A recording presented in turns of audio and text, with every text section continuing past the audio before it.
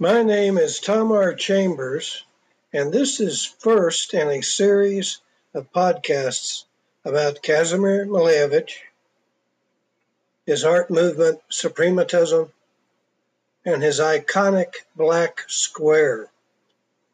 I am a documentary photographer and visual artist, and I'm currently working with the Pixel as minimalist art and Malevich's black square through a series of experiments called Black Square Interpretations. I have over 100 exhibitions to my credit worldwide.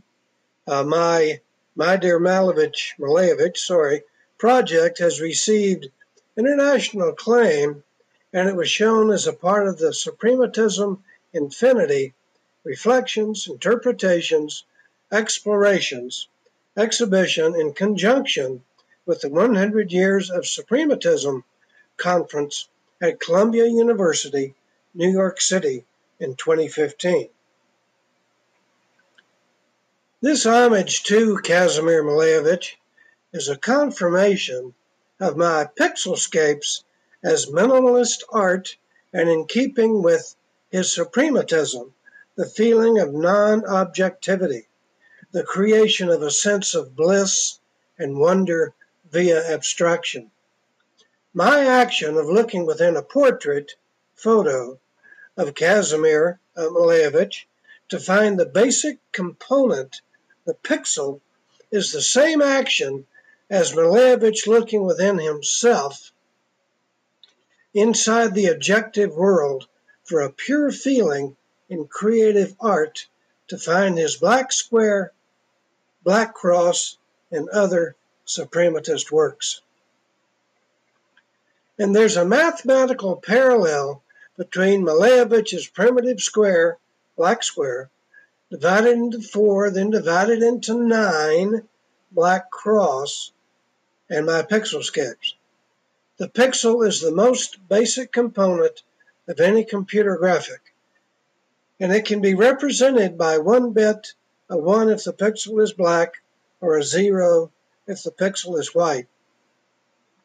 In filters, tools, for example, like halftone, in a graphics program like Photoshop, to produce these changes by mathematically modifying pixel values based on the values of neighboring pixels.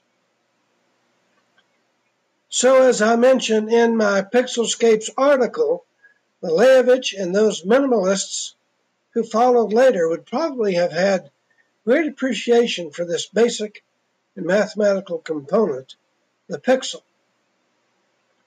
And beginning in 2000, my pixelscapes were somewhat of a revelation for me when compared to the non-objective works of Malevich and other minimalists generated 40 years before the pixel and 80 years before the digital revolution.